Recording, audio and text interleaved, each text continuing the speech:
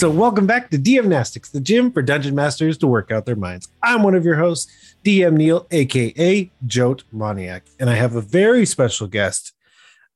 Go ahead. All right, go. Jump in. Just jump in. And I'm Sage, aka Staff of Sage. Nice. You were ready. I knew you would be ready. And Sage, I invited you because you have been one of the most magical people that I've followed lately. I mean that in every conceivable way. Because today we have been inspired, and we've hinted at it before. Celeste and I have dabbled, but my skills and knowledge of Magic the Gathering is somewhat limited, as is Celeste. So I thought I would bring someone on much more versed in this realm and the Forgotten Realms, because we're going to focus on the latest set that I spent a lot of money on for a person that doesn't play Magic. It's so easy. Yeah, there are some amazing cards, and what we both believe are some really fun things to do with D&D with the latest set of Magic the Gathering entitled Adventures in the Forgotten Realms. I also think that by now that's not true. Is it still the latest set, or did... It is, as we are literally recording it right now, it still is. But coming up in next week is the official release of our new set, which takes place in a very spooky Barovia-esque environment. Okay. Got it in under the wire. Great. We did it. Yes. They really like printing money. We talked off air. They like printing money. But this set will, what I believe, give us gold for a really long time. I'm going to let you kind of introduce the idea that you had, because we had a really hard time finding out what the idea should be, because there are so many. So it is most likely that we'll just use those on a later episode. Nice. Yeah. So lots of ideas. I think one of the things that I love the most about this set is that the flavor that is infused in these cards is absolutely done from a top-down design. So the designers who are making these Magic cards were coming in with the idea of, we want to make every card feel as D&D as possible and really infuse that magic of the Forgotten Realms into each card. And they have done that even on the basic lands, which are, the most common, just like throwaway card, which usually have really beautiful art, but you're just mostly I already have my basics. But on each of the basic lands, they have a different quest hook or couple of lines about, something in the Forgotten Realms that I find reading them. I find them really inspiring. So I think looking at some of these, and we can come up with ideas for how that could be a quest hook for an adventure, for a one shot, or for the next encounter that a party could face. Yeah, there are so many options for having these lands available and the pieces that are on them, because I also think of, what does your downtime look like? So you're between sessions, so you just pull one of these random lands and kind of talk about that. Or you often, what I've done to kind of motivate and put a group together in that first session is talking about where they just were and pulling a basic land and being like, this is where you were. If they're not if they're not feeling the inspiration, there, like you said, there's lines of text ready to inspire. So I think we should just lift the mental weights right now. Lifting weights is what I do. Look at me. Lift these weights. How about you pull a land first, and okay, we will go from there. All right. Would you like a plains, an island, a swamp, a mountain, or a forest? Plains. All right. Let's look at this one. Seeking to learn why the ancestors have fallen silent, you've made your way to their ancient cairns. Who are these ancestors? And then the fun thing is also pulling that card. I think my brain goes, okay, which player character does this mean the most to? Absolutely. There would be, I'm trying to think of my own table, which is quite the ragtag bunch. That's why it's a little bit difficult. But the cleric, I would think the cleric, and then starting to reverse engineer all those things. Or I think about a group patron.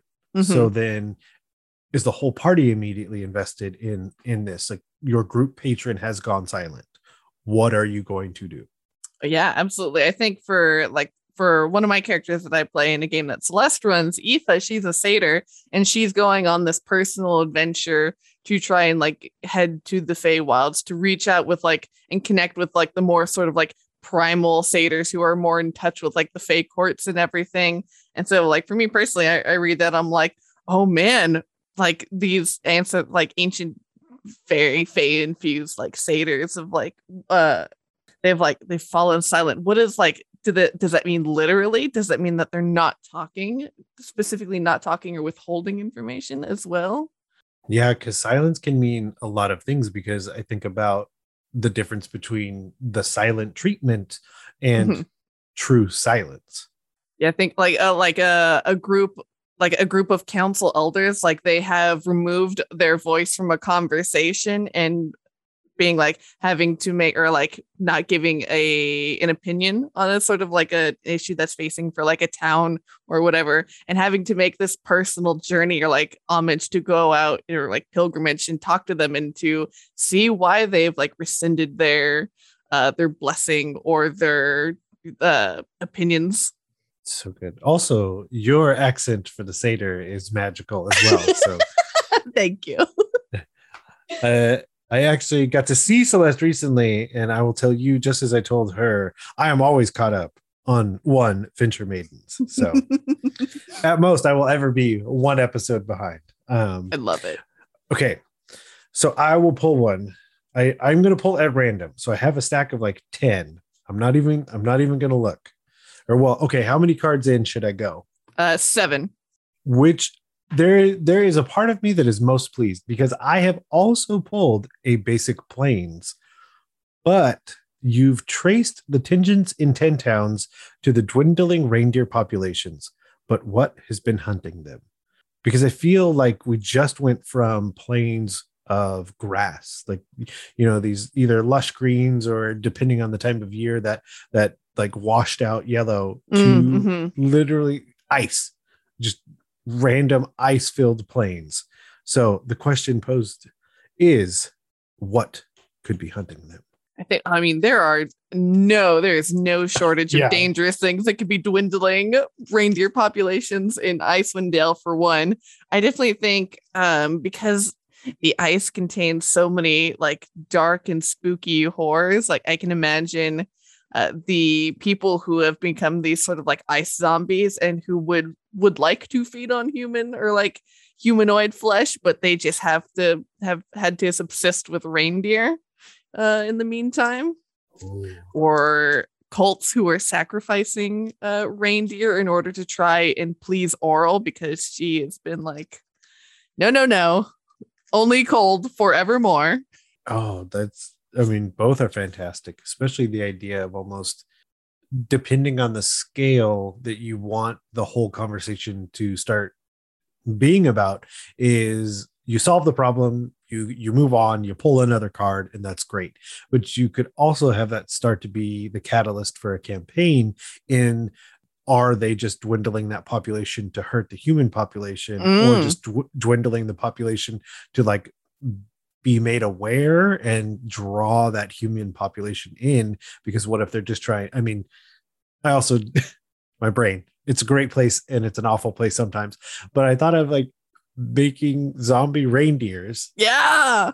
But they're like, wow, this isn't that great, so we want to try and draw more humans in so we can conscript more into this undead frozen army. Yeah. Ooh, yeah. And then yeah, as a legion to expand Oral's influence from where she is primarily contained in this sort of frozen north. And what if she's looking to expand that? Oh, yeah.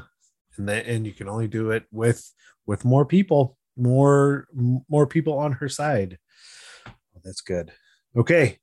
Let's pull another one. All right, let's see here. Let's go for do a little shuffle. This one. As your ship clears the edge of Waterdeep Harbor, you notice pirate sails on the horizon. Who has or what has made them so bold? So my first thought is to like really turn it on its head. What if they're afraid? And then my thought is, what would they then be afraid of? Not that they're necessarily being more malicious, but it is instead fear that motivates them to come to waters they know that they certainly shouldn't. Yeah, they've seen something on the on their journey on the waters, and they are coming in requesting aid. For they've taken like a bunch of casualties, because I mean my brain is always like a cult did it, because Kraken cults who were looking to take over islands and like unseat these pirate lords and steal their treasure hoards to give to the behemoths of the depths. Yeah.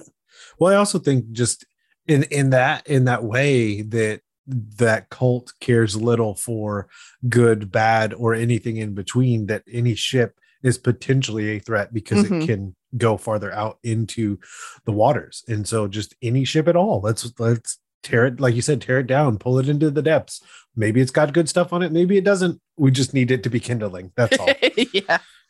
And so then, seeking out refuge, and then also flying their own colors because they don't want to be misinterpreted. Like, no, we are pirates, but we have. Yeah. Oh, that's good. Recognize that. I pulled extra ones. I really like this one, so I'm just going to pull it. Do it. What does it say? Okay. It's an island, and it says, in crystal-studded waters far below the surface, you've discovered an incubating egg of mysterious origin. Ooh. And so this is, I think I already hinted at it, but like, this is the part that intrigues me the most with these, is when I said island, I certainly didn't in my head imply that it would be something far underground. But here we are. So now we have an underground island surrounded with a crystalline cave and an incubating egg on it. Oh, my first impulse is like a Quaddle's egg, and that one of your party discovers it, and depending on how they care for it, like it'll hatch no matter what. But depending on how much they've cared for it, will determine like when the Quaddle is born, of like what kind of boon they might be granted as a result. Oh, that's good. I mean, it's certainly in nature, start to walk down that nature nurture road and figuring out that, the incubation process being what defines that egg. I don't know. Again, that mean part of me thinks about it being whatever they killed recently. And now you have the moral quandary of finding that egg and what should we do? Because the other one I thought of was a deep dragon, where it's like a psychic version of a dragon. So that it's not this unthinking creature. Certainly it could be evil. Certainly it could have walked a road to be slain by the party because it would have done nothing but slay them or enslave them. But then now figuring out what to do with this incubating egg in front of them. Mm-hmm. Yeah, it's very cool. And depending on whether if they just take it and are like, oh, someone on the black market would definitely pay a very good price for it, and that creature gets born, maybe it knows that it was passed off. Maybe it learns that its parents were killed by this adventuring party and is now gonna later come back for revenge once it's fully grown. And I also thought of, what if the party decides to leave? Yeah, they just leave it there. Like the way that it almost described is, an incubating egg of mysterious origin, almost as if the area that it's in is self-sufficient inside that incubation process. I also, because I think about, this is super random. I don't think I've ever brought this up on the podcast, but so my mom has chickens, and to like have the kids learn kind of about that process is we actually took some of the fertilized eggs home and put them inside of an incubator. And so then they just, very cool. In a way, unnaturally incubated through that process. And sure enough, one day we had eggs, and then the next morning we had chickens or baby chicks that are now full-size chickens that are laying their own eggs. But I think about the idea of like, they just walk assuming that it'll kind of just resolve itself, only for it to come back later of, no, you left me there. And I love the idea of being completely aware of what happened. Yeah. Yeah, 100%. That's very cool. Okay. Let's both pull one more. What if we, for this final pull, we'll both pull one. Okay. And then read them off and then figure out how they're directly tied to each other. Ooh, I like it. I like it. I like it. All right. All right. I'm going to do a big shuffle. Ooh, all right. Okay. I've got one. What in the world? Okay, I got one. So one of my biggest gripes, and it's not really a thing we can change, but one of my biggest gripes is like the art is so beautiful, but it's so small. Yeah. Yeah. It's so small. And that's why I usually try and like sometimes if I really like a piece, and this is great advice for anybody like trying to do this, trying to find the artist, trying to find the piece and trying to get a more high, especially go through ArtStation. A lot of them are on there, but trying to find a more high resolution piece to kind of work off of because these are mighty small. Oh yeah, definitely. Because on the bottom of each magic card, the artist name is written at the bottom, and so I have my favorite magic artist. One of them being Seb McKinnon, who makes these very sort of ethereal and swirly but dark fantasy kinds of vibes with these sort of like the meeting of like nature and like with this sort of like weird kind of fleeting vibe to it. It's absolutely beautiful. But then you're generally taking card name, high res is definitely easy way. Yep. Okay. Venturing beneath the desert sands, you've discovered an alien power pulsing with inconceivable energy. Oh snap. All right. This one. Let's see. We have a swamp and it says, as a plague ravages the world above, you've made your way into the Underdark in search of a fungal panacea. Whoa. I almost feel like that those two combined is that alien power pulsing with inconceivable energy being the cause of what happened on the surface to start the quest into the Underdark, only to find like this desert area in the Underdark. Ooh, what does an underground desert look like? That's very cool. I like it. Instead of like the usual like crushed up rocks and sand like you would expect to find at a beach, like I imagine like an underdark desert having just quartz crystal dust and like the dust from like stalagmites and stalactites like crushed so finely down, so everything has a sort of like glittering quality to it. It's like as their lanterns catch the light as they're traversing through these winding sandy caverns. I feel like you're bringing out the mean streak in me. I know you described something so beautiful, and then I immediately thought, like, yes, but that means it's that much more deadly. Exactly. The idea that it would be that quartz, and then having that moment of the wind picking up and it just being devastating, but also, that better DM style, if you will, is give them some clues instead of just murder, of just almost watching things get ripped apart as that wind starts to come towards them, again remaining just like beautiful, like this cascading light, especially like even the idea that it becomes more beautiful because now this like mist of quartz is in the air, just refracting all of their light and then just devastating anything in its path. Oh yeah, like look like this like shining like shimmering waterfall that just immediately like suffocates everything that it meets in its wake. Yeah. And you start to go down the what makes things alien, and going with like, I think of quartz elementals or things like that, or more of that disembodied sort of thing, because that is the theory in the real world, is that we all think of the little green person that is the alien, but the likelihood that we would just find life and it just be single cell organisms or something that transcends our own reality as carbon based beings. That's also what I think of when I think of alien, and adding it in, especially to a desert in the Underdark. A desert in the Underdark. Oh, one of my favorite, complete tangent, one of my favorite episodes of Star Trek is when they encounter in the Next Generation, is when they encounter the fractal creatures. And they realize that they're sentient, and they're like trying to, communicate with them and understand them, and they end up blowing them up, even though Data's like, no. Is it? It's the one that looks like the icicle creatures, right? Yeah. I watched so much TNG as a child. It's all burned in there. I think about rewatching it, and that first season always gets me. I'm like, oh man, you guys should really go to acting school. And then if it's like after the second season, I'm like, oh man, I think you guys actually went to acting school. Good job. Keep it up. Okay. So if you liked that, if you liked what you heard, you can always head over to your podcatcher of choice and leave us a rating and review. But of course, the ultimate gym dues is to go find someone that you think would enjoy the show and tell them about it. That is by far and away the best thing you could do for us to get our names out there.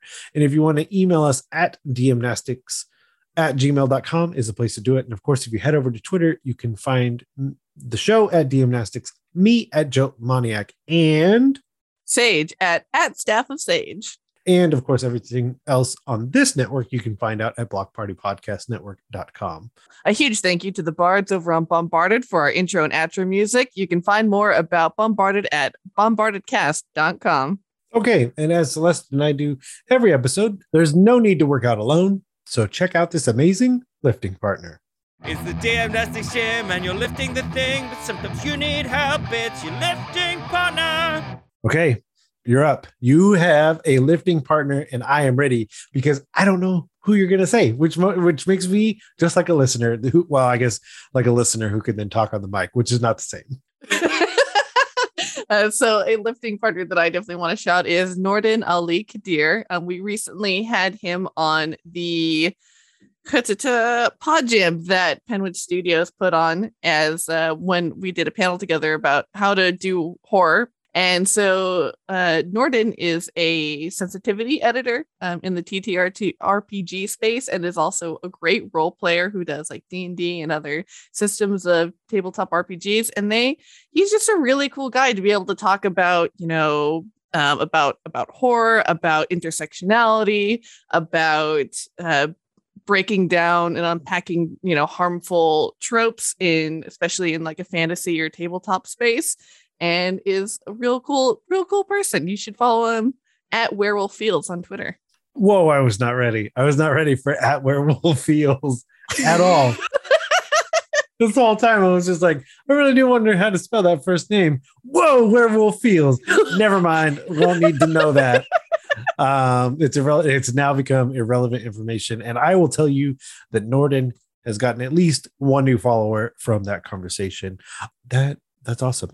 So we'll have a link to that Twitter, but we'll also have a link to that segment from PodJam. That way you can check that out. That way you can get a better feel for the content that he is making, so that you can send him another follower. Perfect.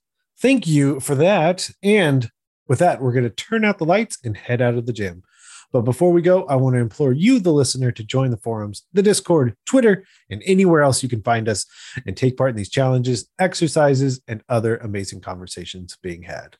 To do that, head over to dungeonmasterblock.freeforums.net and try some DMnastics so your players don't have to ask, do you even lift?